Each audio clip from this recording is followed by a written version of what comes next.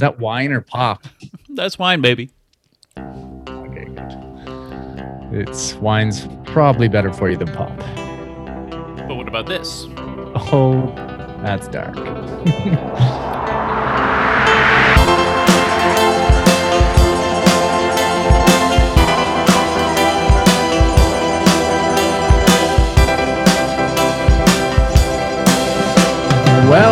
Well, that is it, everybody. The 2021. Did I say that? That's right. Yeah, 2021. That's the year. That is the year. And it is opening day. Blue Jays, Yankees. This is Underdogs. I'm David Patrick Fleming. With me is Jacob Eamon. What a game that was. Recency bias aside, don't recall any other opening day really in my life. That's the best opening day game I've ever seen. Yeah, it's been a long time since there's been an opening day like that. There wasn't any, it didn't seem like there was any rust. It seemed like it was locked in. They were facing, Blue Jays faced Garrett Cole. It was Garrett Cole against Ryu. Garrett Cole was shoving for sure, but the Blue Jays held their own. Garrett Cole finished the day throwing his glove in the dugout. How about that? I would say he did a multiple glove smash. You're right. He did a multiple glove smash before he, let's say, baby waddled into the clubhouse, feeling dejected because Teoscar Hernandez goes yard. A no doubt bomb. Towering. Off of Garrett Cole. It was a slider, I think. A little bit of a hanger slider that Teoscar just watched sail into the afternoon New York sky. Where do we even begin? I just feel so good right now, David. I feel so uplifted by baseball, by Blue Jays winning. You know, the difference between the last game that we saw of the postseason last year to where we're beginning this year. Oh my goodness. Jacob, let's make way too much of one game of baseball. Well, of course. Let's overreact as big as we can to one small sample size. There's so much that we can talk about. So let's just get our toes wet with a conversation about how the Blue Jays looked against Garrett Cole. And then we'll just branch off from there. The first time, because obviously there's a Vladdy watch going on. There's a lot of pressure on Vladdy. Everybody's excited to see if he can carry what he had in the off season into the regular season.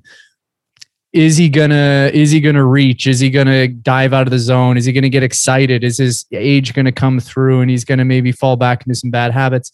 He looked like a veteran against Garrett Cole, and Garrett Cole looked like he wanted nothing to do with Vladdy. The very first pitch that Vladdy saw against Garrett Cole, Vladdy hit the hardest ever hit ball against Garrett Cole in the StatCast era. Yeah. Oh my God. 114 mile an hour bullet that if it was, 8 inches lower, Garrett Cole is 6 feet below the earth.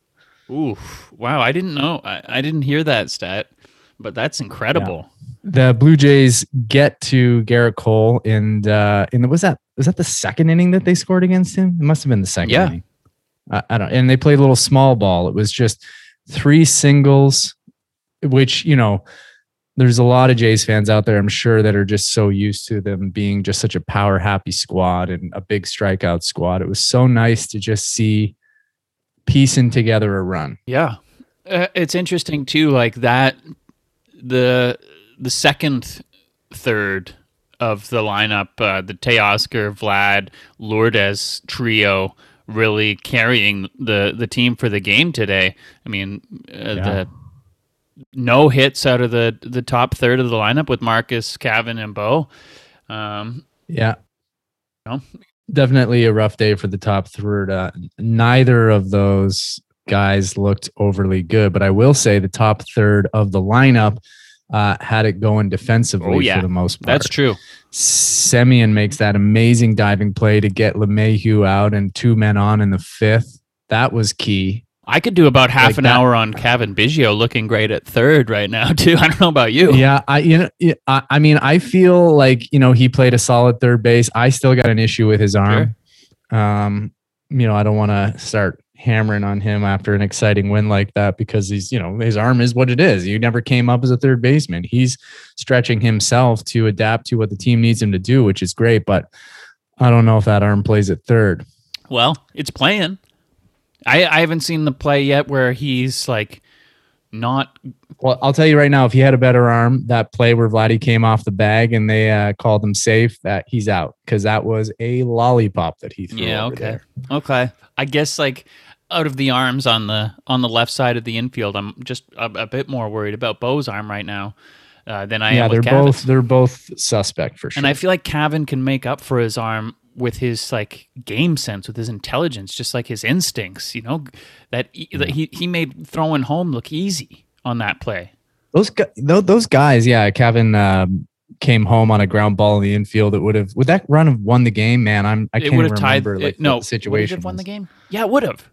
Yeah, would have won the game. So it was a game-saving play. Not that the play to third was all that difficult. It was a ground ball right at him, but these are still young guys. This is still New York City. This is still opening day. You have to make the decision in that moment, that split second, to either go for home and save the run, or save the run via going for a double play and ending the inning as well, and not bringing Aaron Judge up to the plate. So that's a lot going on in your head. And he looked like stoic, easy, boom, just caught the ball, know exactly where to go.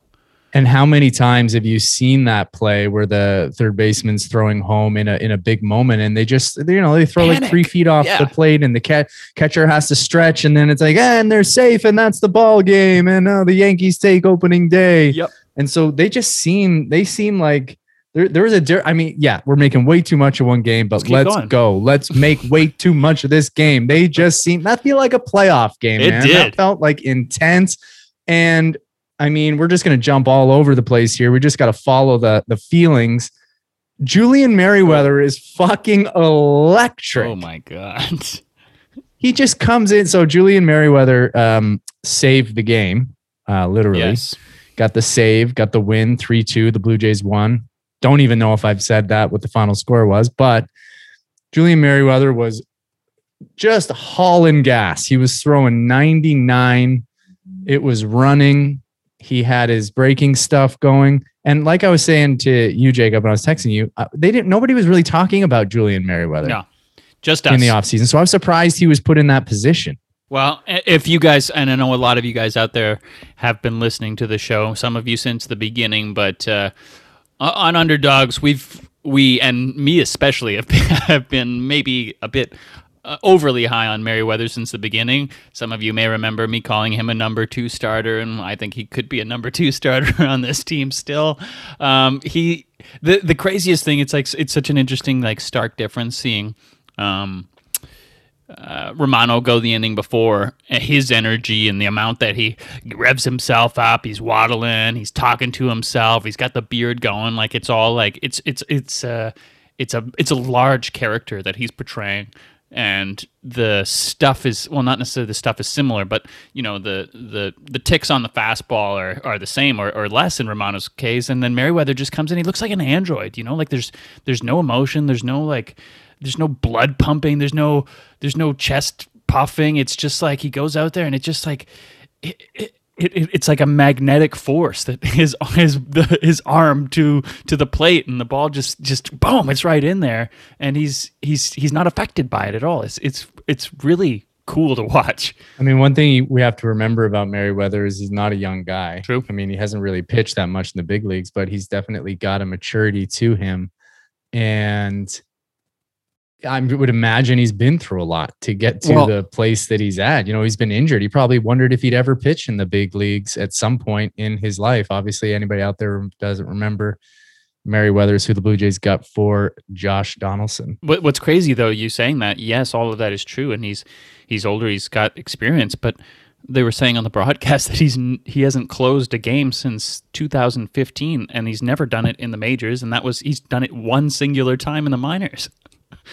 Which is and who actually knows what was going on with him? Maybe if you talk to him, he would have been like, I was shitting bricks. Mm-hmm. That was extremely. Some people can just keep it in. Yes, but we can at least say that whatever he was feeling did not get in the way of him being successful. And that was so exciting. If he stays healthy, like, because I still got that it's too good to be true Blue Jays Sure. thing. I'm always like, how are we going to lose this? yes, How are we going to fuck this up? We never win cool, close games like this. true. And off the top, too. Like, I don't know about you. Like, that first inning, seeing Simeon, Biggio, Bichette go down like that to Cole, it's like, this is going to be a long day. I can just feel it. The weather's cold. It's dreary. You can just, it just had that, that quality of it being a scary game off the rip for me. I didn't feel quite that way off the top because Simeon didn't strike out. He grounded out. So, and I think it was the first pitch that he swung at, and it was like aggressive right away. Biggio's strikeout was like a check swing, kind of didn't really mean He wasn't to. getting some calls And today, I believe too. it. Yeah, and I believe Bo's first at bat was when he swung so hard he let go of the bat. And I remember that you asked me a question last year. It was very early on in the 60-game season, and you asked me what is the shelf life on us finding that charming with Bo Bichette? And I know that we've seen so little of him, and that he is such a dynamic player, and he's one of our favorites. It's soon for me. I'm not that down with that. I love the big hacks, but it's when there's some players in this league that can hit the ball pretty damn hard and hit the ball pretty damn far, and they don't let go of their bat because they're swinging like that. Right. And it would be one thing too, like if he, well, I guess you would never let go of the bat if you're swinging that hard and you hit it. But it to me, it's a sign of his youth, I guess is the way that I interpret that, rightly or wrongly. That's the way I interpret it. And I'm not saying I'm done with it now. Like, he's got a little bit of time, but when you asked me that question last year, I thought I'll watch that forever. Yeah.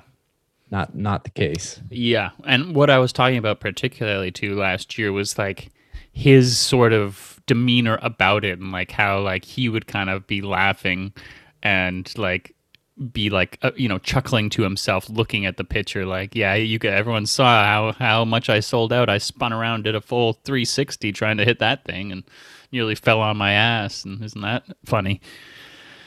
But one of the things was I was, I read into things in ways that, they don't need to be read into. But in the first couple of years of Vladdy's career, like in the first, obviously, year and whatever you want to call last year of his career, Vladdy would get called strikes on him, borderline strikes, and even pitches that were, a couple inches off the plate. They'd always seem like he was always getting called out on those really tough, low and away pitches. And it felt like this, like the narrative I told myself was like, this is the turning of the tides when Vladdy was up against, might have been Chad Green. I can't remember who, Loizaga maybe. I can't remember who he was facing, but there was a pitch that was right there. He should have been called out on strikes, and the ump called it a ball. And I was like, oh, there's a different feeling in the air. Maybe, it's probably just completely random. But I was like, Vladdy's been in the league a little bit longer. Maybe he has more respect, or maybe people are just trusting him more, or, his eye is better. But it just feels like there's a shift in energy for him. Yeah, I feel that. We'll have to monitor that as the season goes on, because I had a tough time figuring out what the strike zone was behind home plate today. I can only imagine how frustrating it was for the players sometimes. And it was on both sides. The Yankees were getting some calls. The Yankees weren't getting some calls. It was just kind of all over the place, especially on the outside. And it's always so hard to judge too, because the strike zone that's created for us on the team is not real. It's I always have to remind myself that. I'm like, that's just like the idea, the idea of what it could be, should be, whatever this digital creation is. The home plate umpire is creating the strike zone, right? How many times do you think Gurriel can hit a catcher's hand on a backswing before they start throwing at him? I don't know. I felt like that could become a thing with the Yankees this year, because the Yankees, notoriously, as a lot of teams do, as we have, deal with a lot of injuries. Yeah. And that's not the first time that Gurriel smoked a catcher's That's their hand own on damn his fault. follow-through. And it's a completely legal thing for him to do. However, he's one of very few people who do it. Yeah. Like no one else seems to have the issue to the degree that he has it. And so I wonder, if it, let's just say, had that have broke Sanchez's hand or something like that, does he get thrown at? Does that become a I thing hope so. with the I'd love Yankees? that. The more of that's in the game, I'm all for it. And particularly because I watched the replay and Sanchez is reaching out to grab it. You're close. You're too close. Sanchez is not Move back. He's not a good catcher. Yeah, exactly. So learn, and you know who that benefits? Us, because now Sanchez is like, fuck, I'm not reaching out there.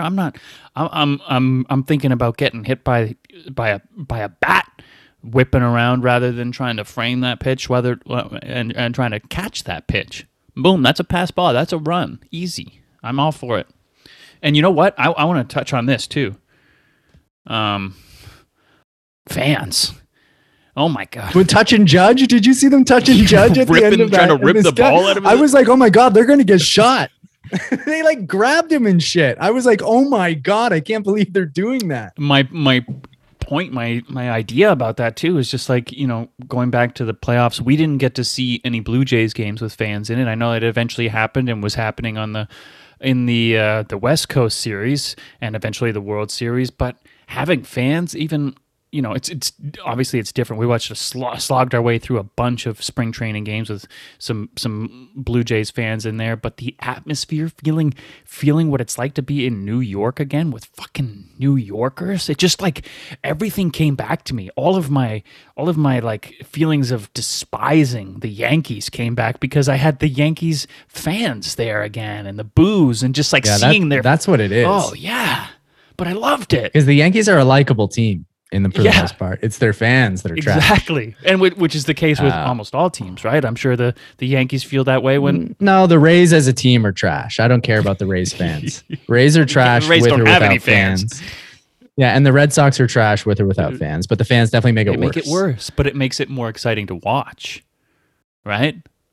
Yeah, no, totally. Because anger is a compelling Yes. thing. It's, when you're angry about something, you can stay locked on whatever it is for a good while. One thing that blew me away today watching the game that I was just like, oh yeah, I completely forgot that you got a runner on second base in extra innings.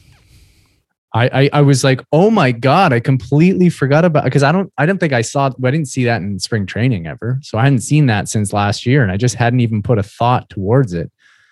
And I really like it. Worked out just dandy for us today.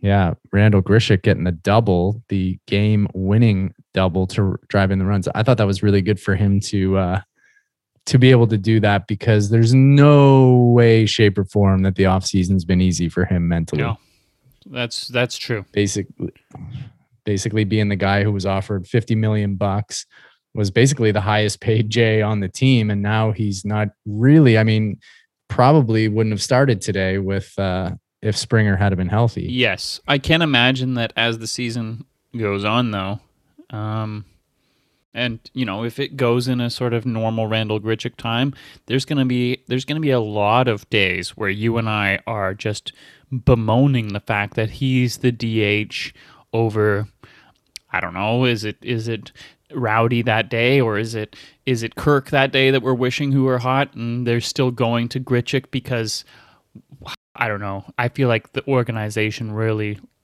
still likes Randall Grichuk a lot, and they respect him a lot. They think of him as a leader, and I think that we see it time and time again with however the lineup is constructed, the way that either the front office or Charlie and his coaching staff respect veterans and put them in power positions, put them in the lineup, put them higher in the lineup because of their veteran status. And so I can see that turning on as later and Randall getting more playing time than we might want. Well, look, like players go through hot and cold streaks. That's an obvious thing. And all players are frustrating when they're cold. Rowdy Tellez is extremely frustrating when he's cold as well. And obviously you want hot players to be playing more than cold players, but the only way that you get a cold player hot is by playing them. And so I think that's a really difficult thing to manage, especially when you have a team like this that has so many weapons. Yep. You want to try to keep them all hot. Like, you don't want Rowdy Tellez sitting on the bench for too long so that every time he plays, he's, flapping around like a fish out of water. You want to get that bat hot because it's deadly when it's hot. And Randall's bat is pretty deadly when it's hot too. Agreed. How did you feel about the at bat that Danny Jansen struck out on a bunt? I mean, I'm just so used to players not being able to bunt at this point, but I was watching the post game where Joe Siddall was breaking down how he was bunting, and apparently it was just an atrocious technique about anybody who knows how to bunt would never bunt the way that he was bunting. And so that's sort of frustrating. It's always frustrating when I'm sure they hate being asked to bunt too. I'm sure it's one of those things about, your job that you just hate when your boss asks you to bunt. But because as a fan, when you watch it, you're like, oh, it seems so easy to bunt. Seems like you should be able to bunt every single time you want to. Why can't these guys bunt? But we're not considering that these balls are moving at them with 98 miles an hour. My issue is that where was Kirk? Where's the chosen one? You can't pinch hit on opening day for your. No, you can't pinch hit your catcher with your only other catcher, because then if Kirk gets hurt, like literally who's catching? And the game's tied, so you don't know how many innings it's going to go into. And so then what do? Like who literally if take a chance. Kirk batted. So then, but who catches then? You just say, God, we can't play anymore. Like, who catches? Does Biggio say, I have it in me. My father was a catcher. I'll catch. I got Joe Panik. Who catches? Joe Nobody. I don't know, man. It's not worth the risk. I don't know if you want to start Kirk's season off like that either. But I would say that the biggest issue for me exactly where I want to start it. Boom. Now you're out of catchers. It's not. When you eye Kirk up and down, going toes to head, you think injury prone or not injury prone? I haven't heard of any injury proning. I'm not going to judge his body. Is that a thing? We can never pinch hit Alejandro Kirk for Danny Jansen because we don't have another catcher. We have to have three catchers. Extremely rare thing to do. Yeah, I would say so. Yeah, I mean, it's a very rare thing to do. To pinch hit your not doesn't even matter if it's Danny Jansen. Like, well, I guess it does if Jansen can stay in the game, obviously. So yeah, it's an extremely rare thing to pinch hit your only other catcher, pinch hitting for your catcher. All right. Because there's definitely some guys who could, give me a glove, I'll play left field. I've never played third base, but here we go, catching. Ooh. Yeah, that's a tough one to learn on the fly. Well, it's tough then because he's the one guy I want to pinch hit for in the lineup. Yeah, and the guy, and I don't even have to make another move to bring in the other catcher. Like to me, I would rather lose the game by having to bring in some other person to try and catch. In that minuscule tiny bit of math, where in the case that I pinch hit and then Kirk gets hurt, and I have to lose that way. I can live with losing that way. That's a freak thing that's happened. I don't know if that's true. I could picture you on here right now if they had a pinch hit for Kirk. Kirk strikes out, but the catcher drops the ball, and Kirk tries to run to first to get safe, twists his ankle, and you'd be like, "What are they even doing? Why would they pinch hit for Kirk? Strikes out like that, and then we lose the game because of that." No, I'm down with it. I believe in Kirk. I want him in there. It's not about believing in Kirk. It's about winning the game and putting because the game's tied, man. That could go to like 18 innings. Perfect. More at bats for Kirk. More chances to get hurt, baby. Right. I probably would be Joe Panik who caught. Yeah. For sure. I'm sure they've already discussed it. Yeah. Joe Panic, we're not going to let you practice as a catcher or give you any time as a catcher. We just don't want you to sleep for a year. Just so you know, if Kirk ever gets hurt DHing for Jansen, you're going in, baby, and you're going to try to catch Julian Merryweather's filthy 99. Yeah, let's see it. I want to see it. That would be a really interesting thing to watch because it wouldn't be like, you're watching average Joe try to catch a major league pitcher, but you'd be watching somebody who doesn't do it. So you'd get a sense of maybe how difficult it actually is. That's true. That's true. There's got to be someone who's caught. I mean, Biggio, he can't be a catcher. He can do everything. He's got his dad's blood in him. Maybe he could catch. Why not? Maybe like that's where he should be. And then Kirk can play third. Whoa.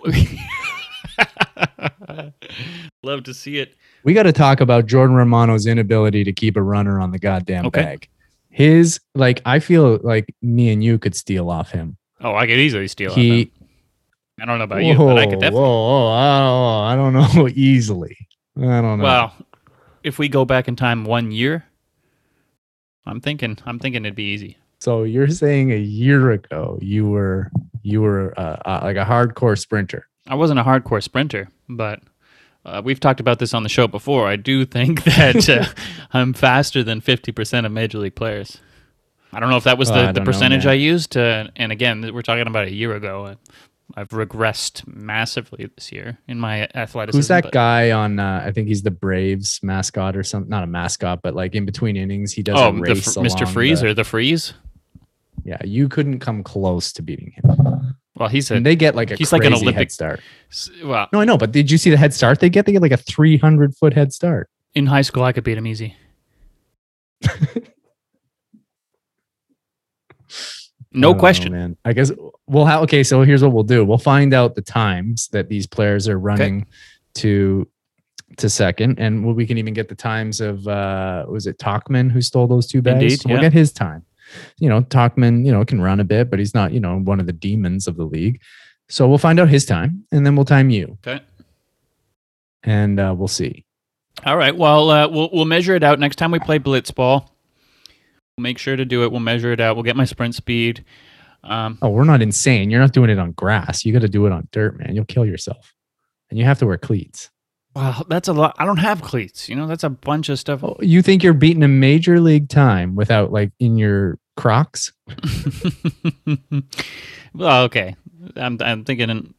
Well, I don't know. We'll do it on concrete. I don't care. Concrete. Well, it's got to be the same surface that they run on. You run into too many variables, and I can't tell if they're better or worse. Okay. All right. And you got to slide too. You're not gonna slide on concrete. Give me the right gear. I'll see what I can do.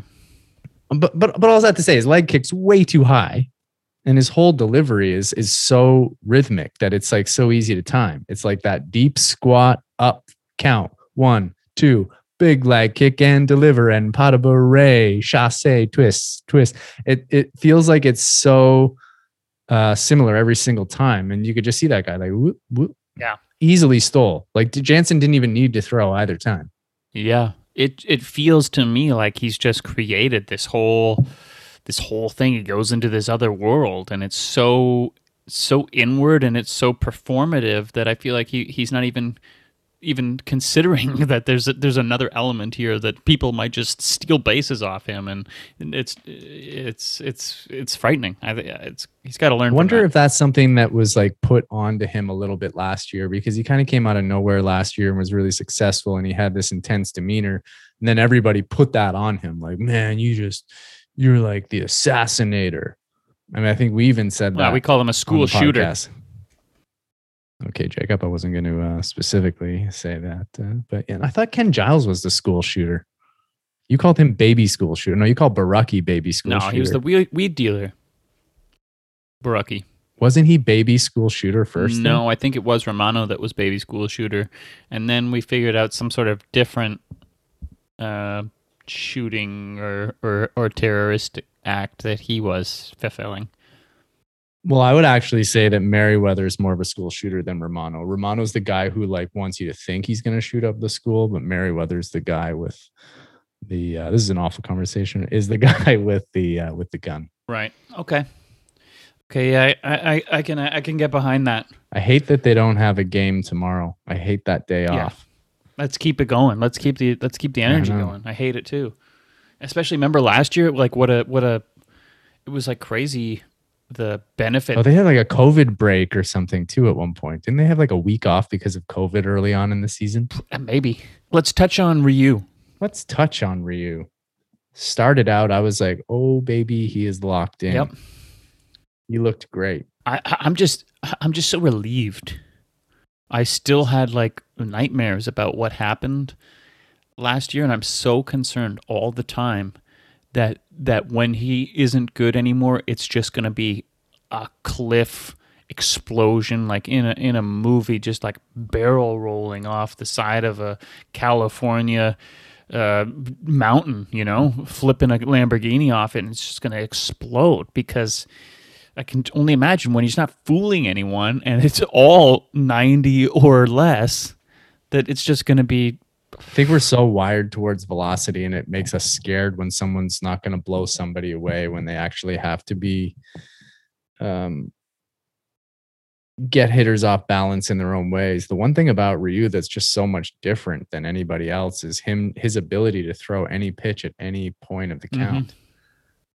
And I think it's just a hard thing to sense on TV when you're watching it, the difference in his pitches, because they all kind of look soft and they all sort of move a bit.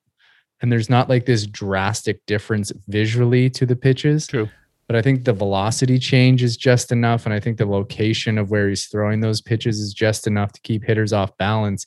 And I also think that because he's not throwing like high mid 90s, he gets a side of hitters that's overly aggressive because hitters see that come in and they must just think they can tee off on it. And sometimes they can. But when he's not fooling them, and when like the Rays were like just sitting on the changeup and they figured out, I don't know if he was tipping or what was happening, but they were just sitting on the changeup, waiting for it and launching.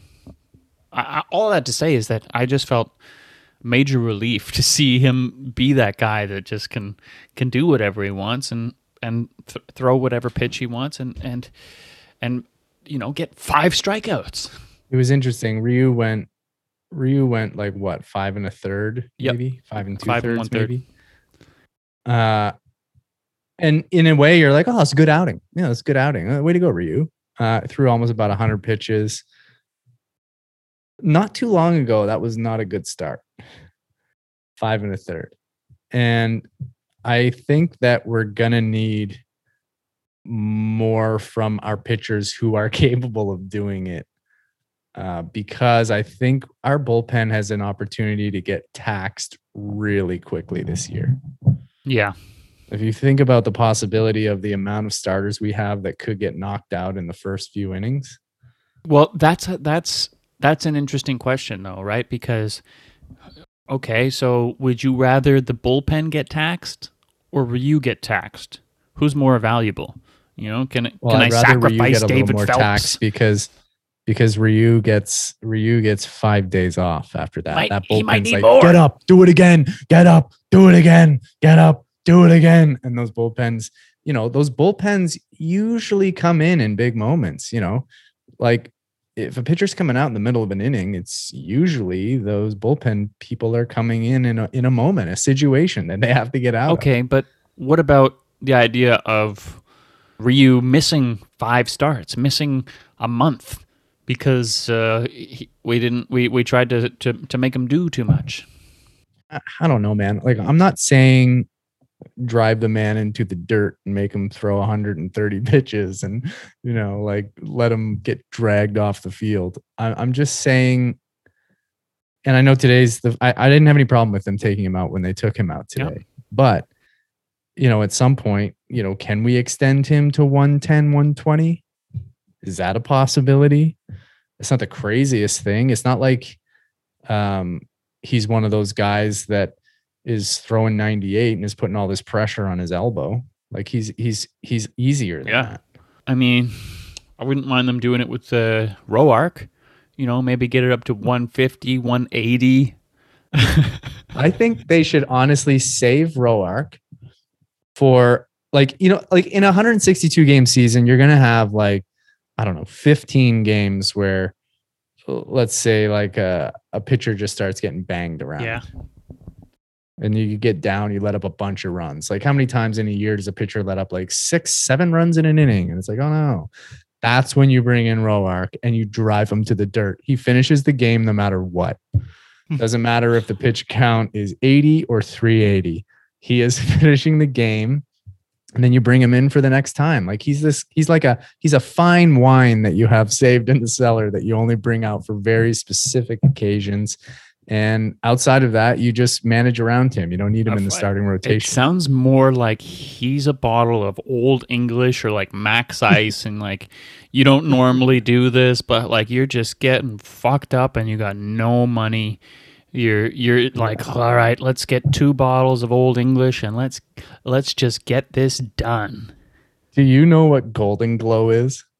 Is it the same thing as is it a California Sunrise? Putting Sunny D in Old English? No, Golden Glow is for anybody out there who's in Nova Scotia or just knows this. I think it's made in Nova Scotia, but it's like a 1.5 liter of like cider, but like wine cider. Oh. And I think it's like 15.5%. And as a kid, like we would just drink, it was like we were having a Golden Glow night. We were like I don't know, like grade 9 or something. It would just fuck you up. That's what Tanner Roark is. Tanner Roark is Golden Glow. Right. You know that it's like you're going to feel like shit the next day. You know, it's not good for your body. You know, it's going to feel horrible, but you know, it gets the job done and it's cheap. Yeah. Well, that's what the Old English was for me in Ontario, and the Max Ice, taping 2 of them to your hands, playing Edward 40 hands. You can't lift anything.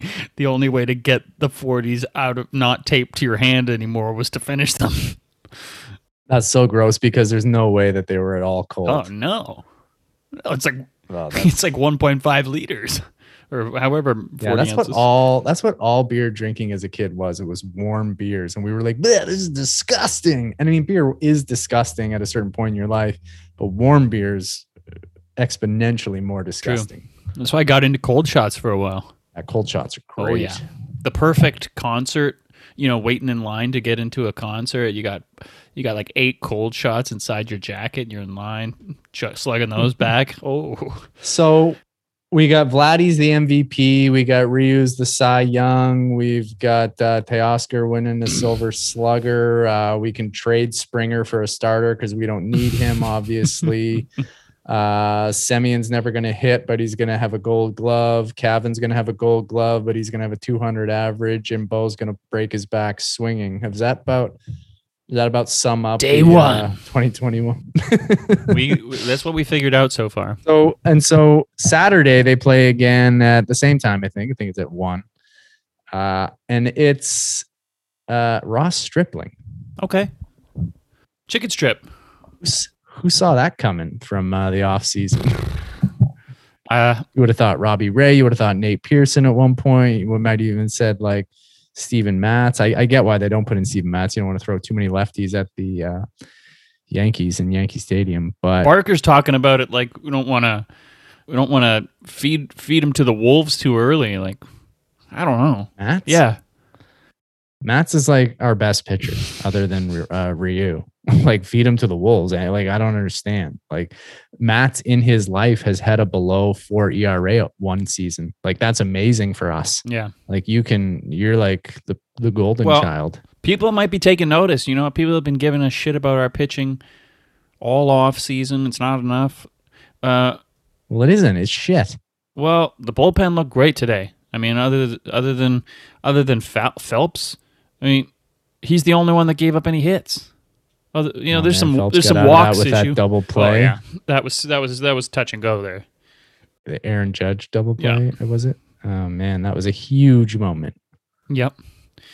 There's something so fucking scary. I mean, I wonder what it is. What's scary about Aaron Judge? Is it that he's 6'7" and fucking amazing at matching baseballs?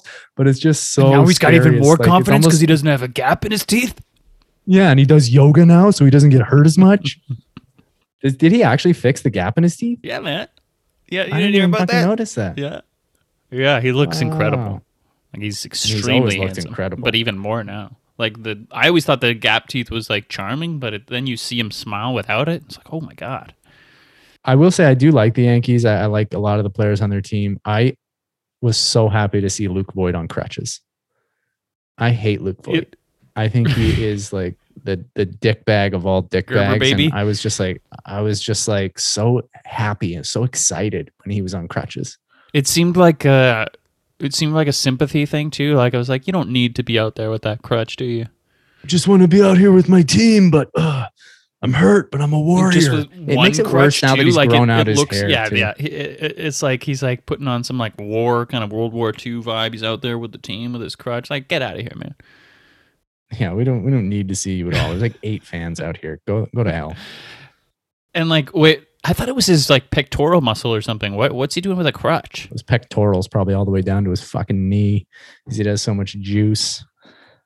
He had knee surgery. If anybody wants the real answer, he had knee surgery and he's gonna be out. He's gonna be out for a month.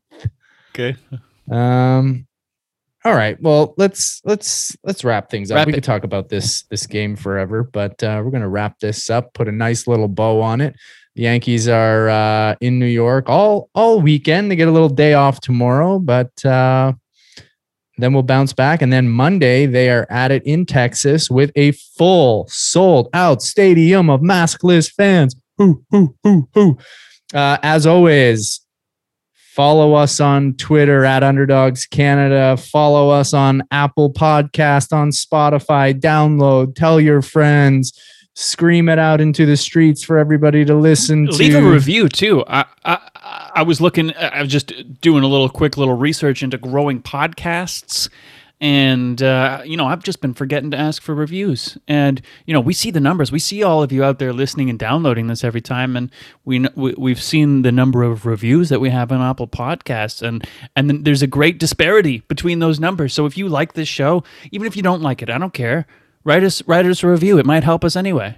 Yeah, and don't write something shitty, for God's sakes. Just write something good. Don't be that person to write something. If you shitty. write something shitty, I'll research you and I'll figure out a way to get back at you. Spitting on somebody who's asking for change. Don't be that person. All right, everybody. Happy opening day. We'll see you next week.